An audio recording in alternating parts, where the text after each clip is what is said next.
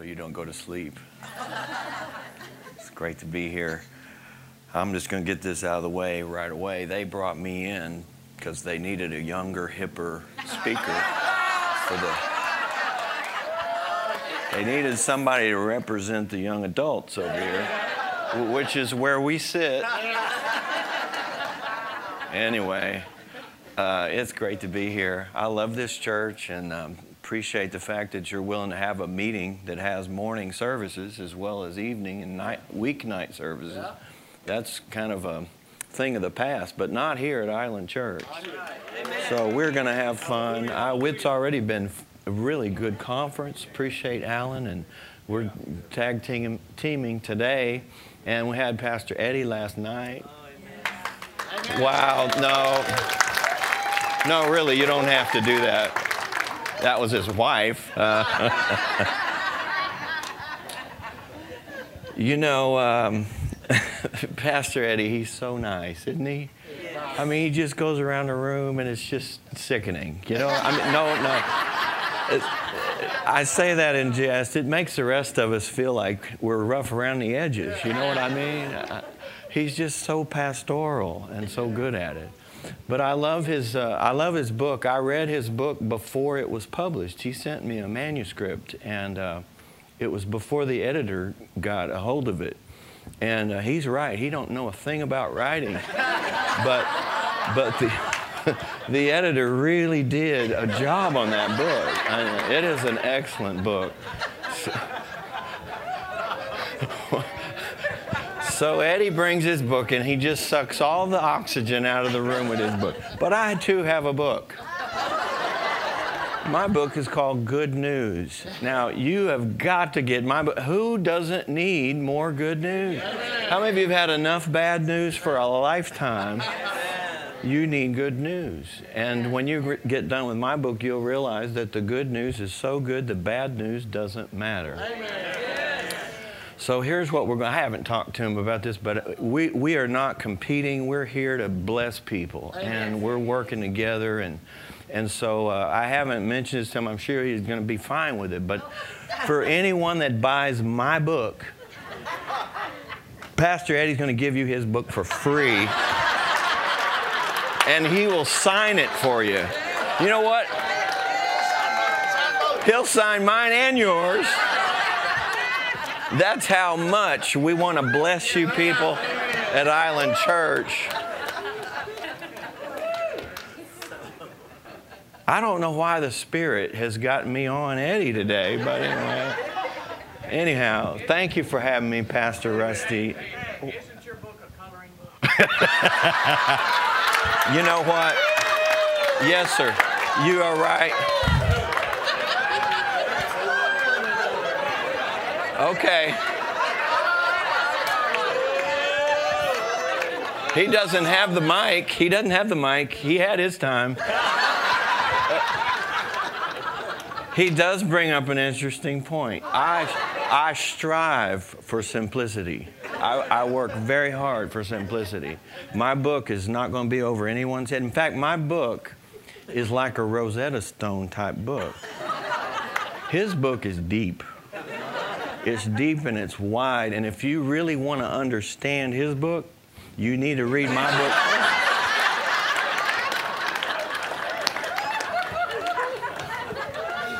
Anything else over there?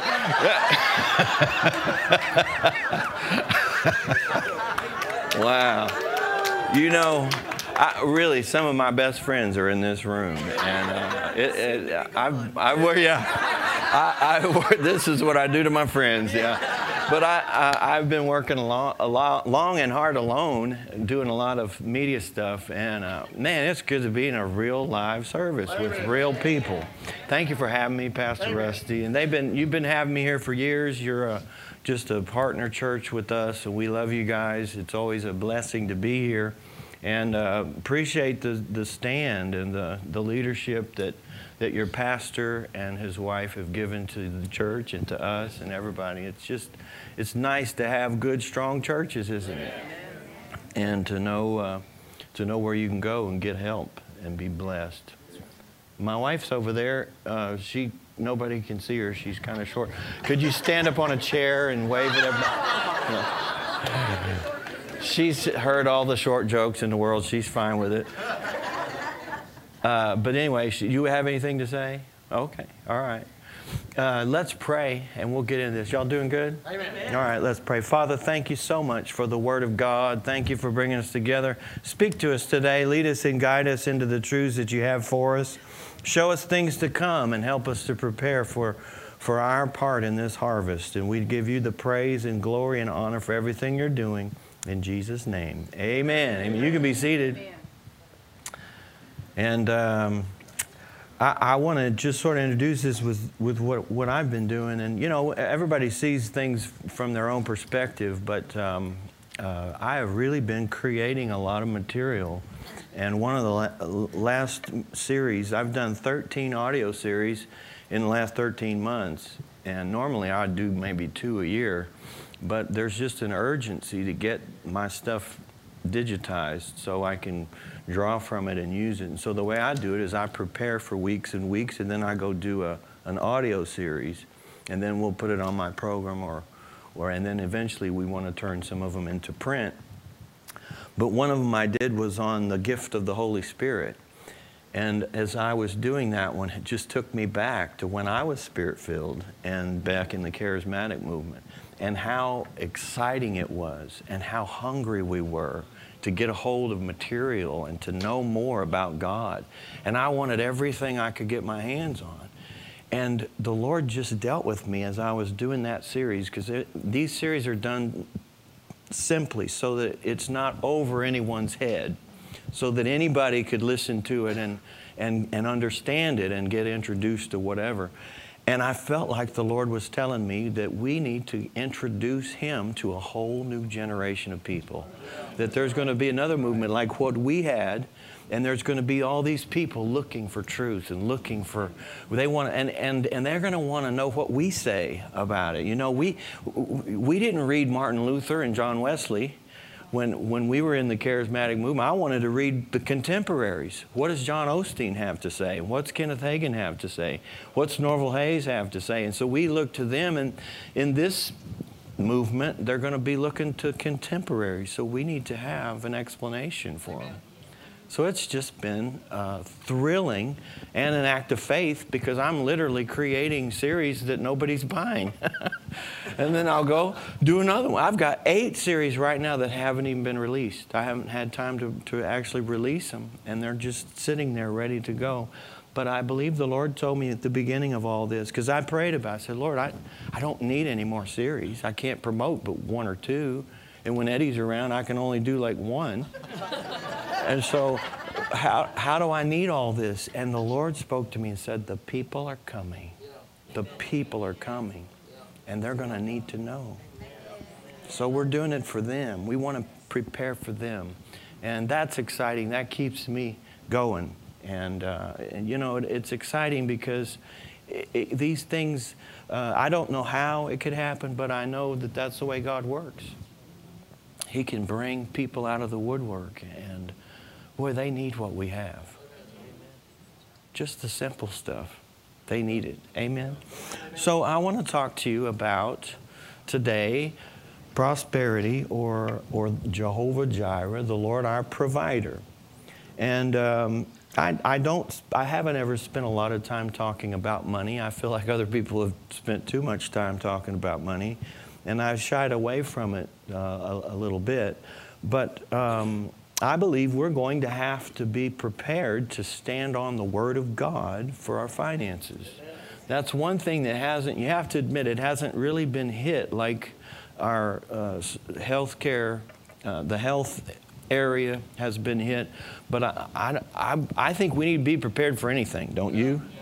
And one of the things about faith, because I spent so many months studying faith to prepare some of these messages, these series, but one of the things about faith that you have to understand is when things are going good in a certain area, you can start coasting and not really use your faith in that area. And then when you hit a wall, it's like, oh, Lord, I need more faith. I haven't exercised this muscle in a very long time.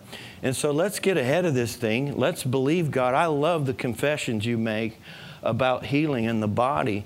And you probably have more about prosperity and supply. But let's exercise that muscle.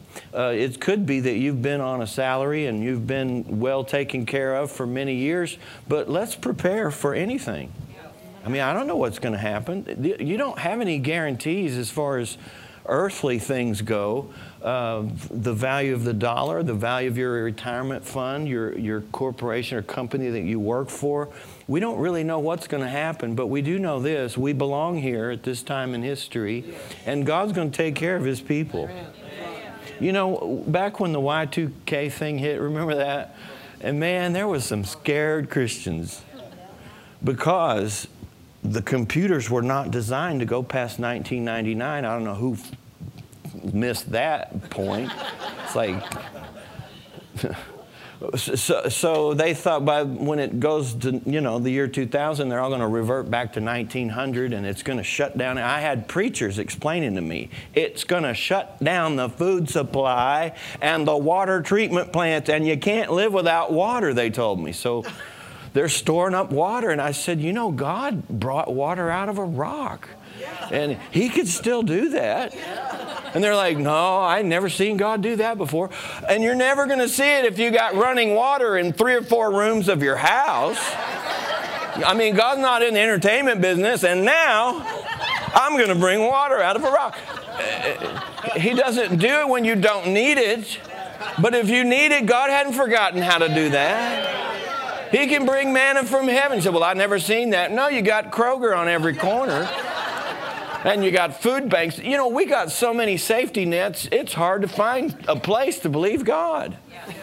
And so we've never had to come up to the edge. And so you talk about the Y2K, and they were so scared that, you know, and it hit me that, you know, they've never been up to the edge before. These are people that have never really been up to the edge where if God doesn't come through, you're gone. You're a goner. And we had financially.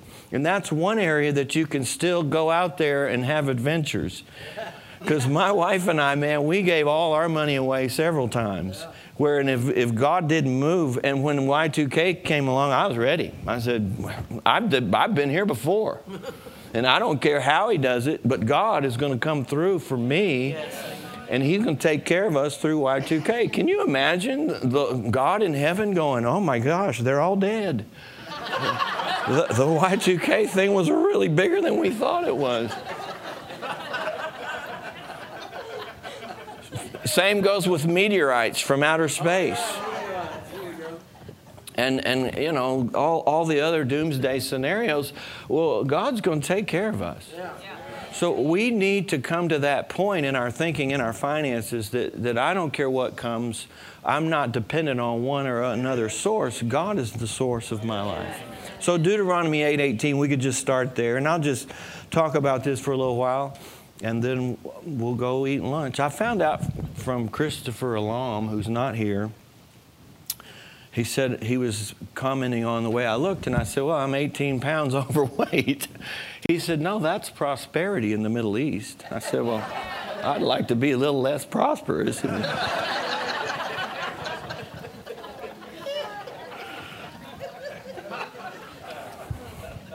Because here in America, it doesn't work that way, does it? And so Deuteronomy 8:18, it says, and this is after the Lord describes prosperity, abundance in the promised land. So He's talking about prosperity and abundance. You'll, you know, live in houses you didn't build, and there's going to be streams and brooks and flowing water. It was just a picture of abundance. And then He finally said that you should remember that it's God that's given you the power to get wealth. So many years ago, when I graduated high school, I was going to go to Bible school. I was 18. I'd never lived away from home, and now I'm going to go to Bible school. I have to support myself, and I was a little bit concerned, and I began to pray about it, and I said, God, I've never supported myself. My dad's always taking care of me. You know, he's clothed me, he's fed me, given me a place to live, and now I'm looking at, I have to do all this myself. I'm just not sure that I'm prepared to do it. And you know, he spoke to me, and he said, no, your dad has not supported you for 18 years. I have supported you for 18 years. I just used your dad to do it. And from now on, I'll use something else to do it, but I am going to take care of you. And boy, that really hit me. And of course, I had to learn that lesson a few more times, but it's true for all of us.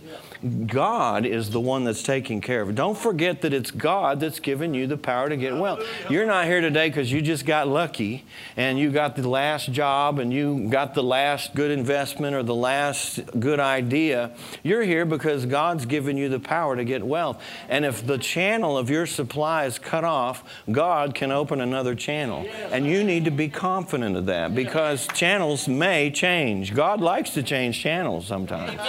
He enjoys it more than I would like it, but it's healthy to realize that it's God that is our provider, that we're not just down here on our own. You know, some people think that prosperity is not, God's not interested in that. He's just interested in spiritual things, and if you want to, you know, you're on your own when it comes to money. But God wants to be involved in our finances, and He wants to work with us, but He wants us to be totally confident that He's going to take care of us. Amen.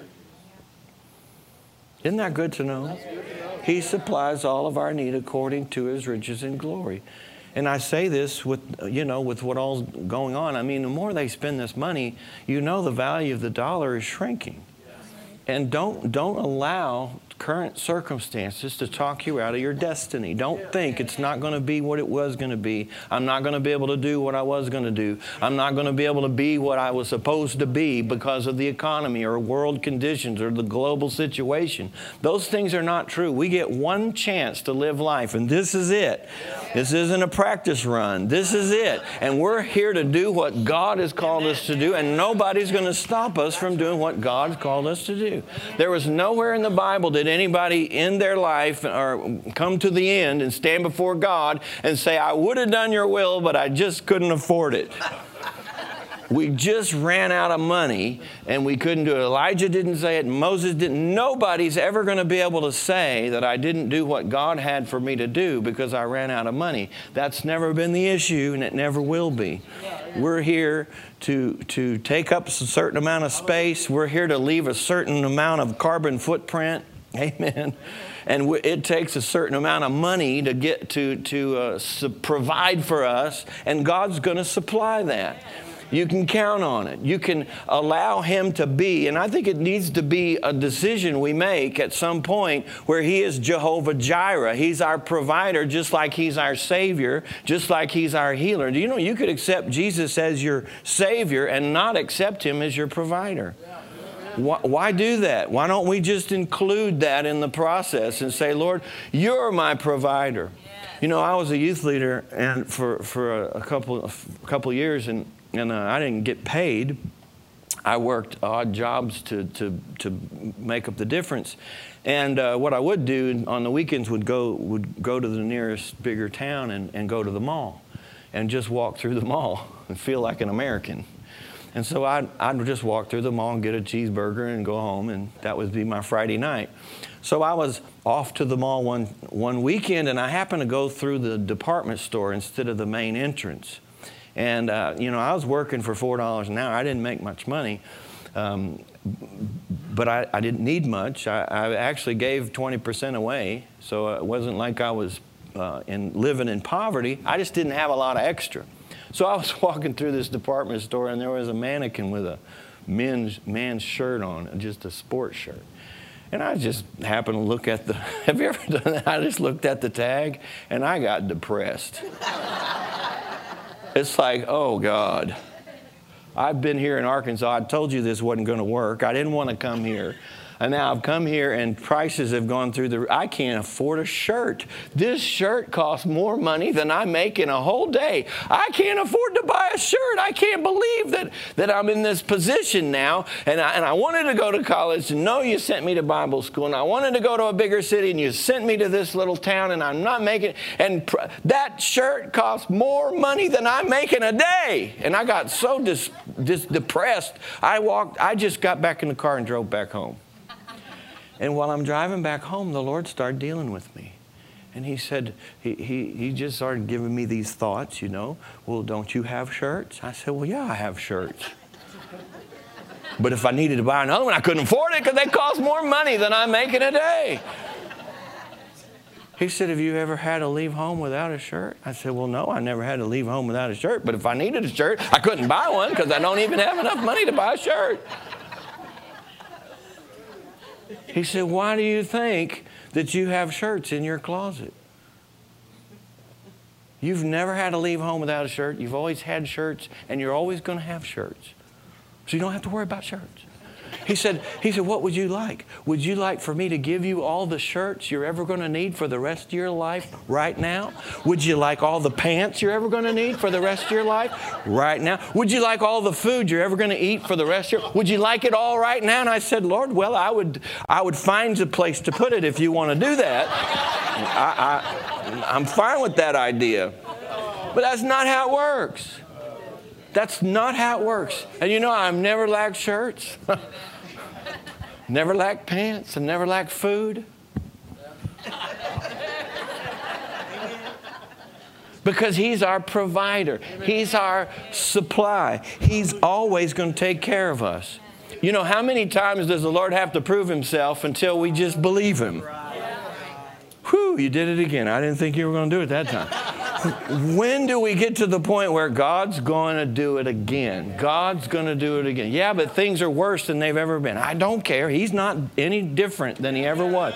He's our provider. We didn't ask to be here today. And that's another thing He told me about the shirt. He said, I know that preachers cost money. And I sent you here at this time in history, and I've already budgeted into creation all that you're going to need to survive and thrive for the rest of your life. Isn't that nice to know? He's budgeted us into creation, and He's a God that's more than enough. And the truth is, when the world is over and there's no more earth, it's all burned up, there's going to be water that's never been drank, air that's never been breathed, gold that's never been spent. There's going to be all kinds of resources, 12 basketfuls left over when we're done.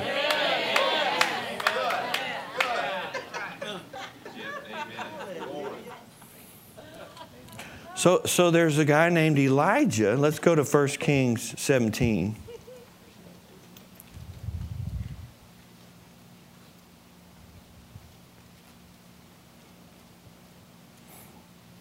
First Kings 17, verse 1. Elijah the Tishbite of the inhabitants of Gilead said to Ahab, as the Lord God of Israel lives, before whom I stand, there shall not be dew nor rain these years except at my word. So it was God's will to pronounce this drought on Israel. The problem is that the good people had to live through it too. Elijah had to go through it too. You know, we don't commute. It would really be nice if you and I could commute from heaven every day and, you know, just spend a day at a time in this madness and then go back home. But here we live, right in the middle of it. So we got to go through the same thing the world's going through. We need to, let me see if I can remember Pastor Eddie's words. Suck it up and take control of your thoughts. You big baby. Was that about? Oh, I don't know. I'm paraphrasing a little bit. We live in this madness, but I'll tell you, I am not going to let this get to me. We only have one chance to live this life, and I'm not going to get depressed or overwhelmed with negative emotions because things aren't going like they used to. We have a right to live our life, to use whatever resources it takes for us to do the will of God and finish our course with joy. So Elijah's going through this drought, and God had a plan for Elijah. He said, verse 7, the Lord said, get away from here and turn eastward and hide by the brook Cherith, which flows into the Jordan. And it shall be that you will drink from the brook, and I've commanded the ravens to feed you there. And the ravens, look at verse 6, the ravens brought him bread and meat in the morning and bread and meat in the evening, and he drank from the brook. This is in the midst of a famine. He's eating meat and bread, is probably steak. Twice a day, he's got it pretty good. And now the drought goes on, and the brook starts to dry up, and day in and day out, Elijah's watching the brook dry up. And this is for whoever may be watching your brook dry up. Why would God send Elijah to a brook that he knew was going to dry up? I really don't know. I'm asking. I don't know why he would do that. If I was God, I wouldn't have sent him there. It's very traumatic to watch a brook dry up in the middle of a drought, and that's your source of water. And he's thinking, now I can eat because the ravens are still coming, but my water's running out. What am I going to do? Day in, day out, it gets smaller and smaller, and then God speaks and says, go to the village, the city of whatever it is, let's see, Zarephath. And indeed a widow is going to take care of you. I've commanded a widow there to take care of you. Well, it's really funny to me that God would have inserted this brook experience into this process. Why didn't he just send Elijah to the widow to begin with? Just save us all a lot of time and emotion, because it is traumatic to watch a brook dry up, and it's not easy to relocate every few months. And yet God did it because God likes to do things like that. He doesn't mind just changing your channel and changing things up a little. And I can tell you, if whatever you're depending on now starts to dry up, God has another plan. Amen. You don't have to make the brook work because it's worked in the past. Yeah. Amen. I related it to a preacher because I relate everything that way. And you'd be tempted to write a letter to your partners and say, hey, the brook's drying up, but this is the headquarters for our ministry. Send water or money fast. And we'll make it through this, and because we're not going to, this is where, no, you got to obey God.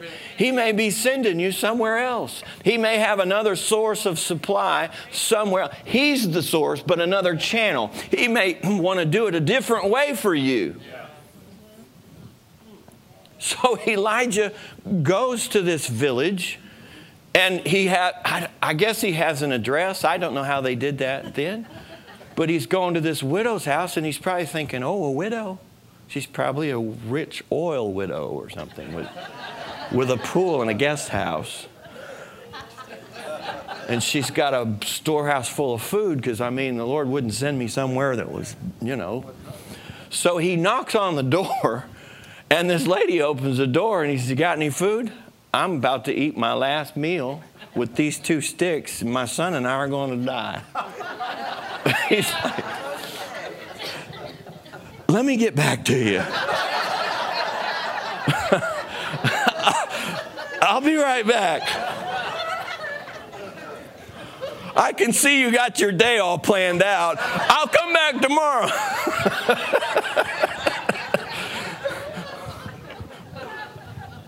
I mean, why would God do that? Because he's Jehovah Jireh. God likes to be dramatic, much more dramatic than I would like. You know, when somebody's really good at something, their sport or something, they can do it behind the back, they can do it between the legs, they can do it with their eyes closed. And God's like that. He said, I can support you with one hand tied behind my back. I can support you when the whole world's going broke. I can support you when you have no idea where you are or what to do. I can support you with both my hands tied behind my back and my eyes closed. I can support you any way I want to. You can't get too comfortable with the way God does it. You got to let God do what he wants to do, but you never doubt. You never doubt. God's going to take care of me. Everybody just say that. God is going to take care of me. Well, who do you think you are? You know what? I'm a child of God. I'm a seed of Abraham. You know, poverty was a curse of the law. One of the messages I just did was poverty is a curse, as if people didn't know. And some people don't know that. They think it's the way to be humble. Poverty is a curse. Prosperity is a blessing. Christ has redeemed us from the curse of poverty, having been made a curse for us. He wants us to believe in His supply, no matter what it looks like. No matter whether the wind is blowing and the waves are boisterous or not, we can depend on the fact that God's going to take care of us. You're not here today because you are so smart that you were able to make it. I just made it. No, God has helped you get to this point, and He's not going to let you go now. Amen.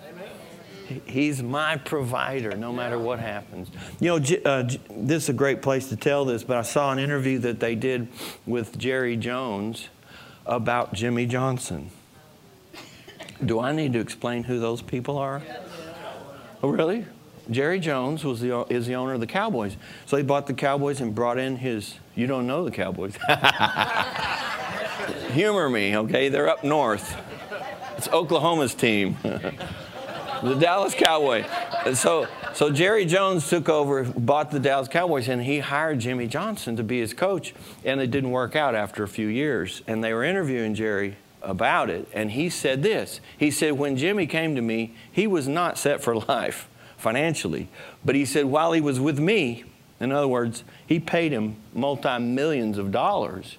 And he said at some point while he was with me, he was set for life. And he said, you know, when a guy's set for life, he thinks a little different than he does before.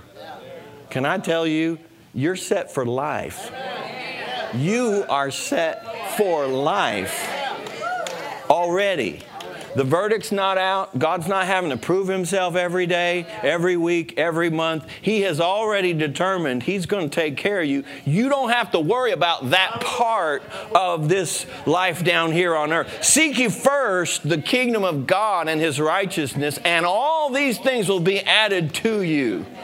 So He's saying, and Jesus, I love Matthew 6 because Jesus was truly puzzled. He's like, you humans, why do you worry about food and clothes? And I'm like, I'll give you several reasons why we worry. Because you won't eat, you die. And it's uncomfortable to not have clothing. But he's puzzled. Why do you worry? Don't you know? Don't you know your Heavenly Father knows that you have need of all these things? He was totally heavenly minded, and he says, do you realize how focused heaven is on you? God knows your needs before you know. He knows your emergency bills and crises before you even know they exist. And He cares about you. It says the hairs on your head are numbered. Man, He knows more about you than you know about yourself. Unless you're bald. Like zero. If you're not bald, you don't know how many hairs you got on your head. God knows. You know, you have to wonder about God. What kind of an accounting department does He have where He's counting people's hair on their heads? He's just saying, I know all about you. And you're going to worry about food and clothing? You wouldn't send an army into battle and say, now look, when you get there, you're going to have to grow some food, buy some bullets. You're going to need bullets. And some weapons, if you can find them. And if you got any time left, fight this war. We don't do that. We say to our soldiers, we're going to feed you, we're going to clothe you, we're going to arm you. You focus on the mission. Don't you worry about these things. That's taken care of. And that's exactly what Jesus is saying in Matthew 6. I'm going to take care of you. And he's truly puzzled that we would think otherwise. Can you just relax in that area? Just go, I'm going to be all right. Because I'm telling you, we're going to face some economic challenges. Do you believe that? I mean, that area hasn't really been rocked yet. But it's a house of cards. You can't just spend money you don't have and expect everything to be fine. So whatever happens, we're ready. We're not tied to this world's economy. God's going to take care of us. You know, God showed me this, and I'll tell you my story. It's it's the one I know best. But I went to Arkansas as a youth leader, and I will give you some advice. Don't ever say never. I told people I'll never go to Arkansas, and I went twice. So I'll go anywhere. But anyway, I went, and I didn't have a job, and it was a small town. It was the smallest opportunity that there was for me at the time, and I took it, and it didn't get paid. And so I didn't know what I was going to do. It's a town of 1,500. There's not like there's a lot of jobs out there, and I didn't know how I was going to survive. And I was in my apartment just praying, saying, Lord, what am I supposed to do? I was in shock, actually. It was just such a small place, and small youth group, small church, and I'm there for nothing. I don't have any skill. And so this carpenter came to fix something in my apartment, and I felt like I should ask him for a job. And so instead I said, do you know where a guy could find some work around here? I'm a youth leader. I just moved to town. And he said, no, I don't know. Try Walmart. I said, well, guess that wasn't God. And he was about to go out. He finally fixed the problem. He was going out the door, and he turned around. He said, you ever done any painting? I said, no, but I'm honest. He said, well, you can work for me. If you want to paint, you can start Monday. So I got a job. So I'm working for this carpenter, doing things I'd never done before. I was worth every bit of the $4 an hour that they paid me. And I was the only person in town that would work for $4 and not steal from you. And so anyway, I worked there for about 6 months. We went all over.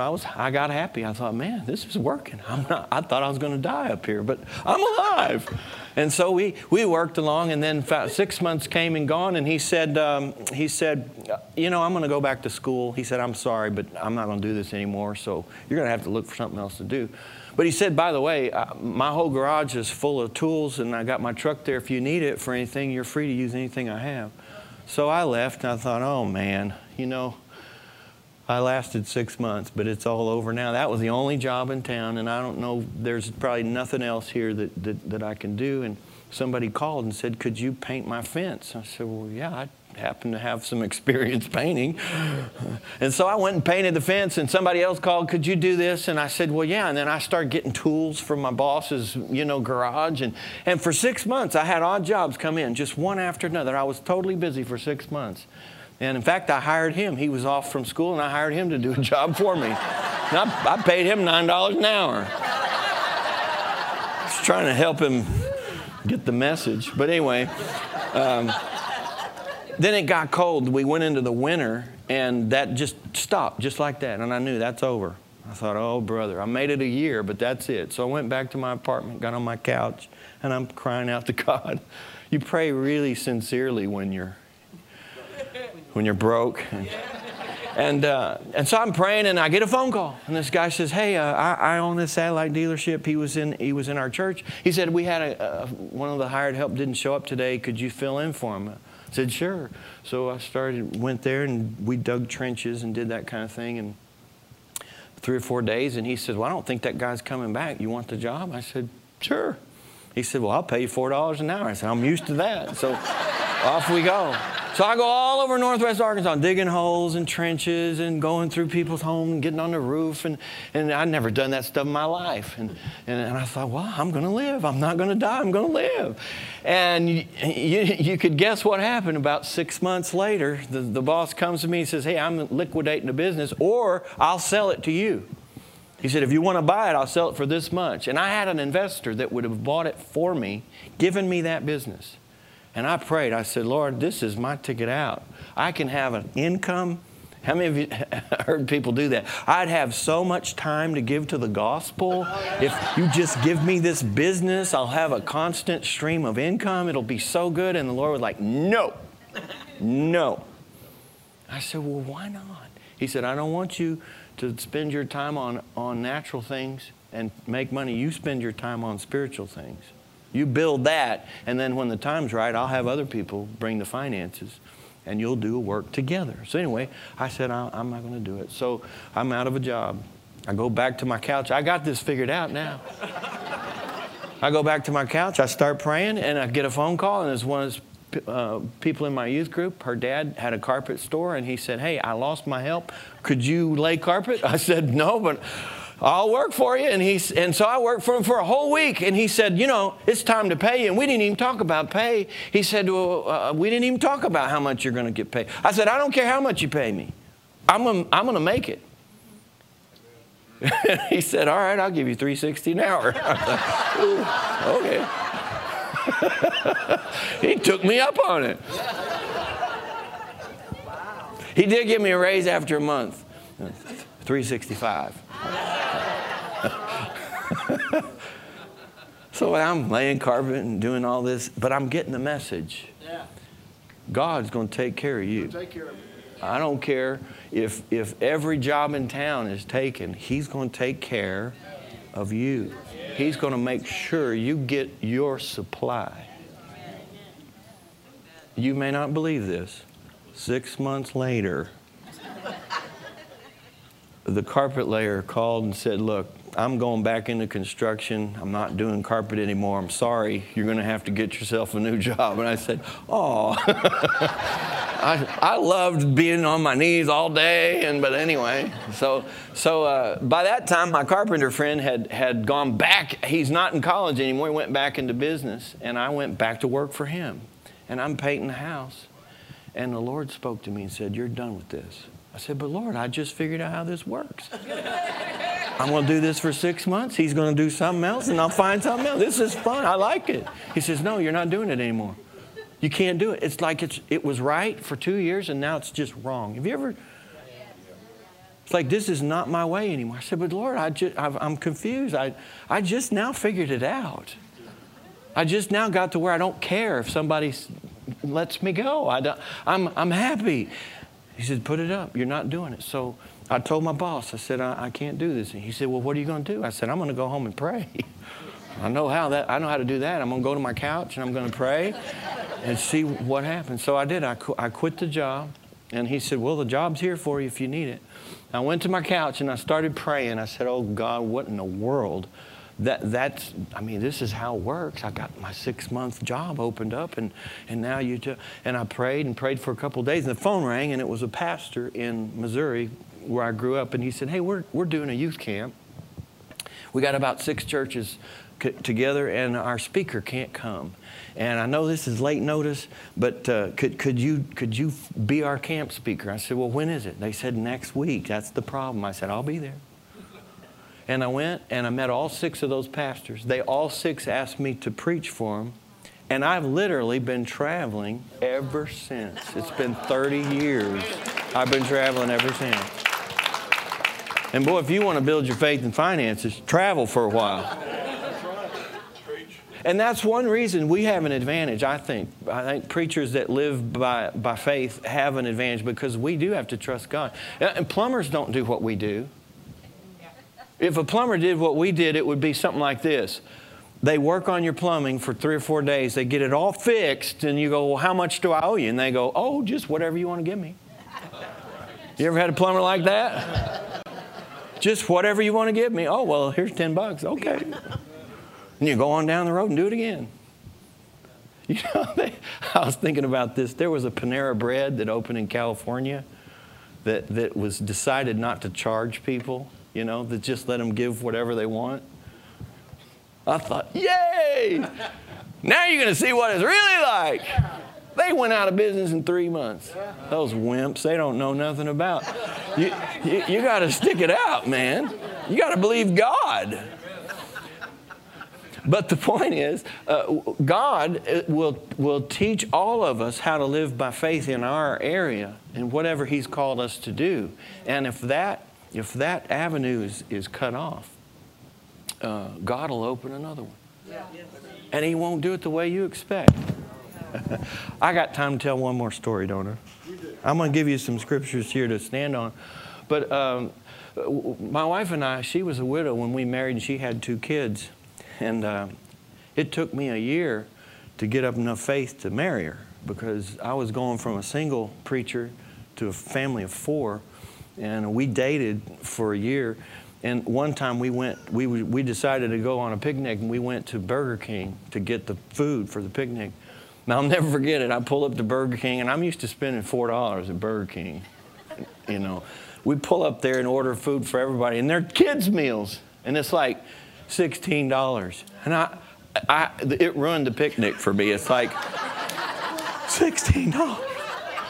I just spent $16 at Burger King for one meal, and you do 3 meals a day, and you do it for 365 days, and my mind is just... I'm going to be single for the rest of my life.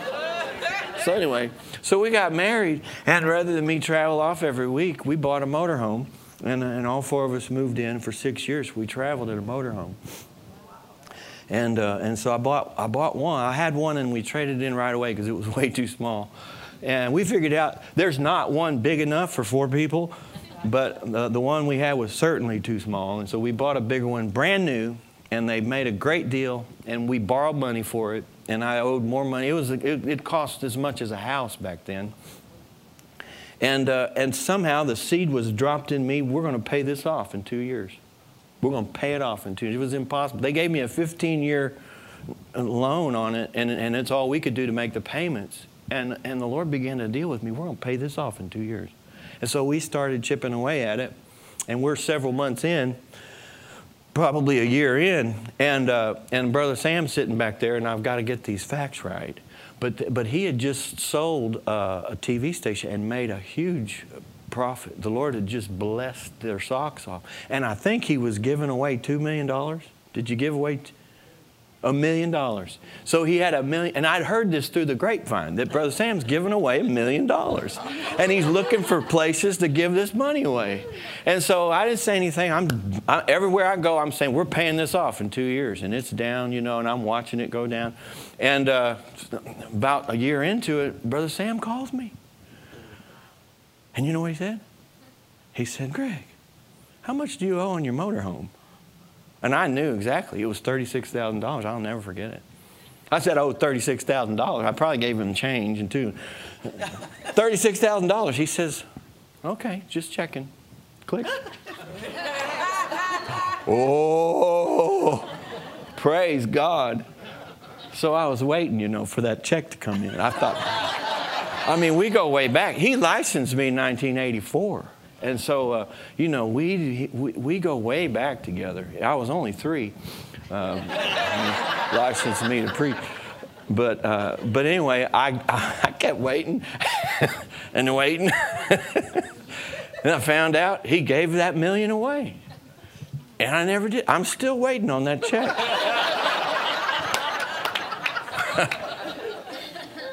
I thought for sure that was God's answer to my need.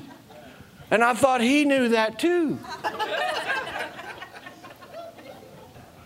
But did you know we paid that off in 2 years without a $36,000 check? And the truth is, that wouldn't have been good for us. That wouldn't have been good for me to have that lump sum come in like that. And I'm not saying he knew that. I think he just forgot about me. But anyway, that wouldn't have been healthy for me, because I saw God do it. And he did it without any big checks, without anybody knowing, without any special pull. He did it. Praise God. And now I'm perfectly capable of accepting a $36,000 check. It won't cripple me at all now. I'm over that. So anyway, how many of you know God's going to take care of us? He had to work me over, but I've got it now. He don't have to prove himself to me anymore. You know, the question you need to ask is this God's will? Am I doing the will of God? Because if you're doing the will of God, he's going to take care of you. He's very aware of where you are and what you're doing and what you need. And He is Jehovah Jireh. He takes pleasure in the prosperity of His people. Isn't that great? He takes pleasure in it. Just like you enjoy having your kids blessed. He loves to see us blessed. He doesn't want us to be focused on that, but He loves to see it. And if we can keep it in perspective, we can be increased more and more. And that's what the Scripture says, Psalm 115. He'll increase you more and more. It's not a spiritual lottery, but He'll increase us more and more as we can handle it. And, there's two scriptures I want to leave you with. And one is 2 Corinthians 9:8, and we've heard this one already several times. 2 Corinthians 9:8, God is able. God is able. And I've used that one in some tough times. There were times when we'd literally given all of our money away. We didn't have any money. And I'd go back in that motorhome and I'd say, God is able. God is able. God is able. God is able to make all grace abound toward us, that we always, having all sufficiency in all things, may have to give to every good work. So He's saying He's going to take care of us, and our abundance results in our giving. Because we are abundantly blessed, we can give to every good work. That's the process. He wants us to be blessed so we can be a blessing. He doesn't want us to just be consumers and takers. He wants us to experience the joy of giving and giving to others and supporting and having that river of finances flowing out of us. That's His plan. That's His will. If you couple that verse with Luke 6:38, it's like a complete cycle. Luke 6:38 says, give. Now, 2 Corinthians 9:8 starts out with abundance. Luke 6:38 starts out with giving. But it results in abundance so that you can give, so that you can have more abundance, so that you can continue to give. And it's a cycle, and it goes on and on. But Luke 6:38 says, give, and it shall. Everybody say it shall. Now, this is God's desire for His people. Give, and it shall be given unto you, good measure, pressed down, shaken together, and running over. That amuses me. That just thrills me. Do you see how much time Jesus spent framing that sentence? Who says that? He could have said, give, and I'll give you a lot more back. But no, He says, I'm going to give it back to you. Good measure. That's a lot. Pressed down. Who presses it down? Shaken together. Now, if it's going to run over, you got to refill it. And then you got to press it down some more and shake it. Can you see the Lord? He's thinking, I'm going to get this back to them. They are going to get this back. It's going to come back to them. It's going to come back abundantly. And it's because God is not trying to get something from us, but He's trying to get things to us so that we can continue the cycle. We can't draw back and quit giving in this time. We can't, when things get tough, stop giving and stop that river. We weren't made to do that. We're made to give. And so, and God's heart is evident in that verse. And I'll give you this one illustration to leave you with.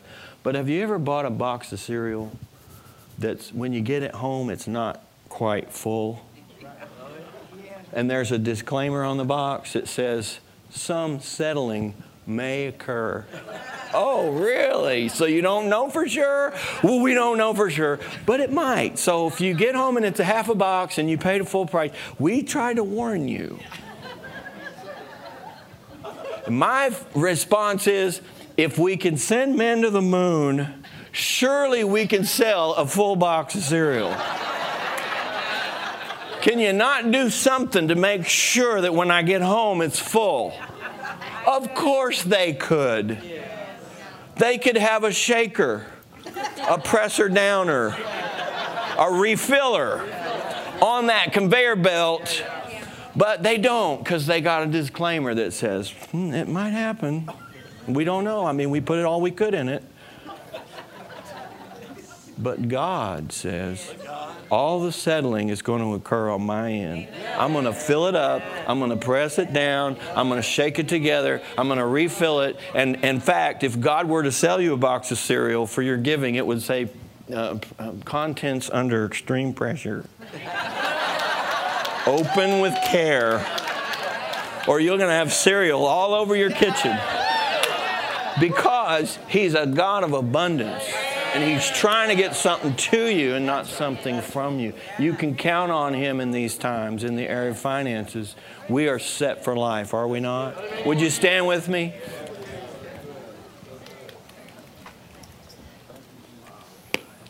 You're set for life. Amen. Say it with me, Lord, you are Jehovah Jireh. You're not only my Savior, you're my provider. I trust you for more than enough in every area of my life. Open new channels of supply to me. I'll never doubt you. For the rest of my life, I know my life is set. I know my supply is on its way. I will never lack. I'll never do without. I'll always be a giver because I serve a God that is more than enough. More than enough. Amen. Hallelujah. Hallelujah. Come on, Pastor. Hallelujah. Isn't that great? You know, here at Island Church, we've done our best to listen to hear what the Lord is speaking to us in this ministry about money and finances. And you know, the Lord said a couple of things to me. Number one, He says, you're going to need wisdom in the days ahead. And you need wisdom for two things. Number one, how to keep what you have. Because, you know, the way the economy of our nation, the way it, you know, ebbs and flows and moves, you've got to make sure that what you have is secure. So, you know, even with your currency, your cash, pray, ask God about it. Talk to God about investments. You know, there's a lot of, in times like this, there's a lot of scams that go on. And I learned this about scams. If it's too good to be true, it is. I mean, somebody tell you, give me $1, I'll give you 10. Come on, you don't. But they know how to dress that stuff up, especially when people get extremely needy. And so you have to be careful and watch out for that. I've seen it come on so many different levels. It's just incredible. And then the second thing, number one, we ask God for wisdom to protect what we have. I've been saying it like this. Nobody loses their house. Nobody gets their cars possessed. Amen. Nobody gets into bankruptcy, of course, none of that kind of stuff. But secondly, we thrive in the midst. When decrease, we increase. Amen. Now, I've said this literally for all the years I've been in ministry, and I don't know why it so imprinted itself on me. The church knows that it was this Christmas will be 2 Christmases ago when the Lord spoke to me and said, Jesus is coming back, which was very, I don't know. We heard all of that when we were kids. We heard the prophecies. We'd be in meetings. I thought He was coming back any moment as a young boy. One of the most profound moments I ever had was when they won back Jerusalem in 1967. I was staying with my grandmother in West Columbia. She was a powerful intercessor and prayer warrior.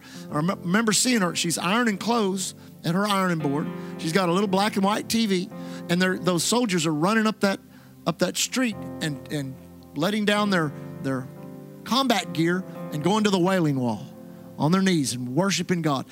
She thought Jesus was coming like any moment. She's run around the trailer, run out the door, shouting, praising God, glorifying. That was in 1967. Amen. And I think that of that era when a lot of people were prophesying, saying those things, we had prophecies coming from men like Brother Hagin and David Wilkerson, people writing books, all that. We thought, man, this has got to be it. It wasn't. Look how many years ago that was. Amen. That was a long time ago. But then praying, it'd be 2 years ago, the Lord spoke to me and said, Jesus is coming back. And I'm like, well, praise God, you know. And then he said it to me again, no, you don't understand. Jesus is coming back. And whenever God speaks to me and there's urgency in that communication, I know He's trying to really get my attention. And this is the time. This is what we've preached for 37 years against the backdrop of the worst economic disaster on the earth. The church will prosper.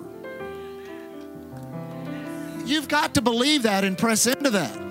Against the backdrop of some of the greatest health crises and pandemics and epidemics that the earth has ever seen, the church will walk in health. And we have to understand, against the backdrop of a lot of this darkness, don't fight the darkness, be the light. Walk in the light. So many people are trying to fight the darkness. That's a hopeless cause. There's nothing out there that can be fixed in this world system. Nothing. But in the church, we're going to thrive. We're going to be blessed. We're going to increase. Amen. We're going to send these missionaries out. We're going to build these buildings. We're going to do what God's called us to do. And I'm telling you, things are exponentially getting faster. Look how fast things are happening. Just as fast as things can happen, they're happening. Thank God. We know who we know. And we are who we are. Amen. Praise God, praise God. Well, tonight it's 7:30, 6:30 for prayer. Come and join us for prayer. And at 7:30, we'll start service with wonderful praise and worship. And I'm going to be speaking tonight. I figured, I'm going to go ahead and speak. Why not? I've spoken at a conference or two, so praise God. But let me just say this. I didn't want to. I like these other guys coming. I was thinking and praying, and we learned, I don't know, maybe 2 weeks ago or so that Philip, who's a minister there with Pastors Mark and Janet, was going to be here. I thought, well, I'll just get Philip. I said, no, you don't get Philip.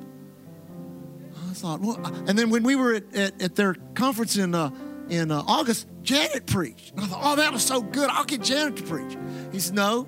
And then he told me what I'm supposed to preach. And I'm like, no, I ain't preaching that. I'm not going to do that. And then he said, well, if you don't do that, then I just won't be there. And I thought, you got to obey God. And sometimes it's not easy. But here's the thing. When you obey God and what he tells you to do, God's got something up his sleeve that he's going to release. And I guarantee you, tonight, just come back in here, and I guarantee you'll be blessed. I won't mess with you too bad. Amen. You love the Lord? Lift your hands. Listen, how many y'all want to make our faith confession for our healing? Y'all like doing that? Here we go. Heavenly Father, I thank you. You are Jehovah Jireh. You are the healer and the health of my body. Thank you, Jesus. You were wounded for my transgression, bruised for my iniquity. The chastisement of my peace was upon you. By your stripes, I am the healed of God. Thank you, Father. You bless my bread, my water. You take all sickness, all symptoms from the midst of me. Bless the Lord, oh my soul, all that is within me. Bless his holy name. Bless the Lord, oh my soul. I forget not his benefits. He forgives all iniquity, heals all disease, redeems my life from destruction, crowns me with loving kindness and tender mercy. My youth is renewed like the eagles. Thank you, Jesus. You said you'd never leave me nor forsake me. You'd be with me always, even until the end of the age. Thank you, Jesus, for medical grace in the last days. Thank you, Lord. You've not given me spirit of fear, but of power, love, a sound mind. Thank you, Father. No evil befalls me. No plague comes nigh my dwelling place. Thank you, Lord. You give angels charge over me. You've delivered me from the power of darkness. You've translated me into the kingdom of your dear Son. The law of the Spirit of life in Christ makes me free from the law of sin and death. And the same Spirit, the same Spirit that raised Christ from the dead, it abides, it dwells in me, it quickens my mortal body. Therefore, I declare from the crown of my head to the soles of my feet, I am the healed of God. In my blood, in my bones, in my marrow, in my glands and organs, I am the healed of God. And I thank you, Father, that with long life, strength and health, you satisfy me and show me your salvation. Now thank God for it. Hallelujah. Thank you, Lord. Thank you that we are the healed of God. We are the healed of God. We are the healed of God. We are the healed of God. In Jesus. Father, as we depart, Thank you for your blessing, protection, and safety upon us. Give us all sweet fellowship. Lord, as we go to lunch and hang out with each other, let our fellowship be sweet. Lord, we thank you for divine protection. Bring us back tonight expecting for that which you desire to do. We love you so much, and thank you that you are awakening our hearts to be that entity upon this earth which shows forth your glory. In Jesus' name we pray. Everybody says...